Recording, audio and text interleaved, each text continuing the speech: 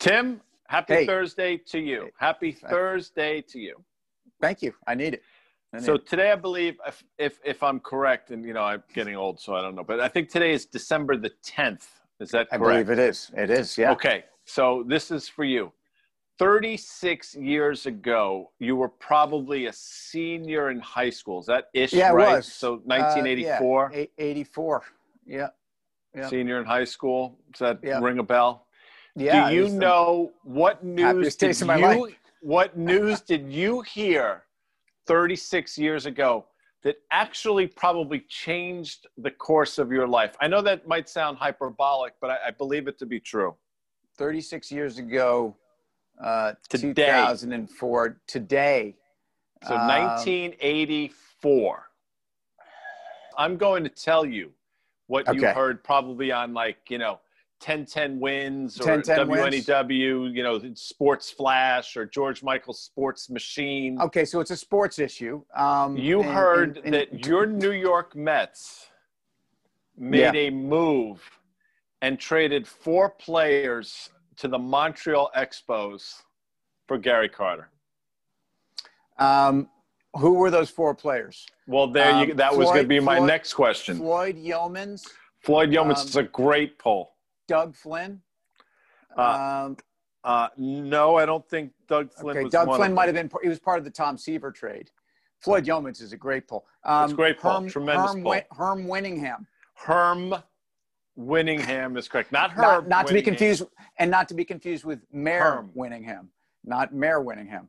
Not Mayor Winningham, although you know what? She might have actually fared better for the Expos, as it turns out. Herbie Brooks. Hubie Brooks. Herb Brooks, of course, went on to coach the Rangers. But before that, he did play for the Mets. You're right. All right, so hold on. I've got 3 of the 4 right now. Right. That's tremendous. It's an amazing. It is yeoman's effort, as it turns out. By the way, Floyd Yeomans is Doc Gooden's cousin, I think, and certainly should have looked out for him in those Tampa days in the off season. All right, hold on. But the fact that you got 3 out of 4 is just I thought maybe you'd get Herbie. Now you got me saying it. Hubie Brooks. Hubie Bablin Brooks. Hubie Bablin Brooks. Give me the position. I believe. See, I don't know, so I'm not going to pretend, but I do believe he was an outfielder, a vagabond journeyman outfielder. Right. Here you go. My sense is, on March the 17th is probably one of his favorite holidays. I think it's March 17th. Oh, okay. St. Patrick's Day. He's an Irish fellow. Yeah, there you go. And, I see what you did there. Is he an Irish pitcher? No, I believe he was an outfielder. I think. Okay. Again, I apologize if I'm wrong. I'm not a huge Met guy. Mike Fitzgerald. Yeah, he was. Fitzgerald. He was a journeyman, and he was an outfielder, and I presume he's Irish, although, you never know. No, you don't know. Who am I to – I mean, I'm just presuming. But, I think that trade changed the fate of the New York Mets. Did you say it changed the fate of my life, though? I think it had a huge impact on your life. Your Mets went on to win the World Series in 1986 with this, the kid, throwing his mitt up in the air, and so he's always smiling and yay. Meanwhile, he was played infectious. for the Mets for 9 months. That's not true. That's not true. And by the way, the kid was one of the great players behind the dish. You can't dispute that, even though the kid left us too soon. What do you think his career batting average was? If you had to guess. Yeah, it wasn't that good. I bet it was 258. I think it was 262 because I just took a peek, but that's a great job by you.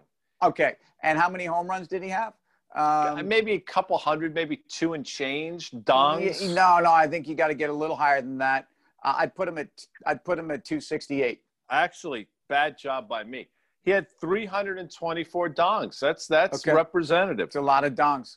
And that's why he was not just a sentimental trip into the Hall of Fame. I mean, when you catch every day, and look, say what you want. here's the problem. And there's a lot of people in this world that suffer from it. I might be one of them. The kid was so infectious and so enthusiastic that people thought he was full of shit, and they didn't buy it.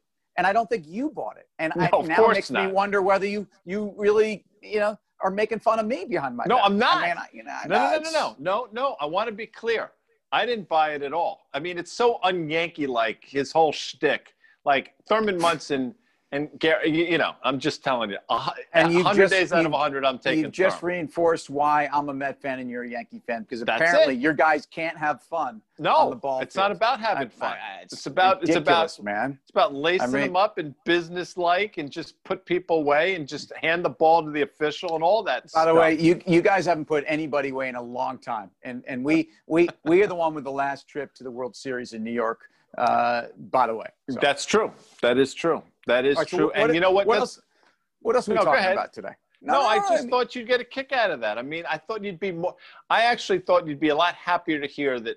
I mean, that's like lifetimes ago. 36 years is like – All right. So what company in the market do we think maybe isn't all people think they are in terms of their reputation or in terms of I mean, they're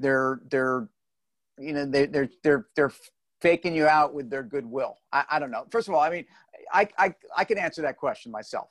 Go. Let me hear. I'd like to hear. Well, I think Facebook is obviously right at the top of that list. I was absolutely going down that similar I mean, I'm road. sorry. I mean, your boy Marky Mark is such an easy target here. And this is this community. This is this place where we care about you, when in fact we care about your data and we don't even protect it. And look, the social dilemma. What's the name of that movie that's out right now? I think that's right. Social Dilemma, or Social Fabric. Look, they didn't create social media at Facebook. In fact, they've ripped off many different things. And done it better. It's kind of like the Japanese model. This isn't a cultural insult, by the way. I mean, the Japanese basically copied much of the U.S. auto industry and then made them better and actually dominated the autos for a long time. And they did that with electronics. Your Sony Betamax, your Sony 8-track tape that are still in your living room are things that were copied from Philips and what are some other RCA, if I may. Look at you. Of course you may. I mean, that's fantastic. Motorola, perhaps. Yeah. I mean, yes. And I like what you did there. And I'm with you on Facebook. And I will tell you, it's coming after Facebook and the District of Columbia, by the way. The market, again, doesn't seem to care. But I'll say this again. I'll tell them blue in the face. If you catch any wind that any of this ESG investing is making its way into Facebook, you run for the hills, man, because you talk about existential risk. That's it for Facebook, in my opinion. Yeah, I think you're right. And what's interesting in the world of the anti-ESG, your Exxon is Brent went over $50 today, and the question really is have people priced once again energy companies as if no one will ever use fossil fuels again? And I think they had as of 2.5 months ago. Meanwhile, Exxon might as well be Bitcoin based upon the move it's made. And good for you. I mean, I think you were saying it was a little bit overdone when it got kicked out of the Dow. Well, what we looked at, we said, if you go back 20 years. We got to go. Oh, we got to go. Well, but finish your thought. Let's go. Let's get the hell out of here quick, because I know Lukey's got he's got to have tea and crumpets tonight. But what I will tell you is that 31 level held like a rock. It held as sturdy as Gary Carter was behind the dish. Dude, the Kid Carter, as they call him, is my hero. Kid Carter's my hero. Bye.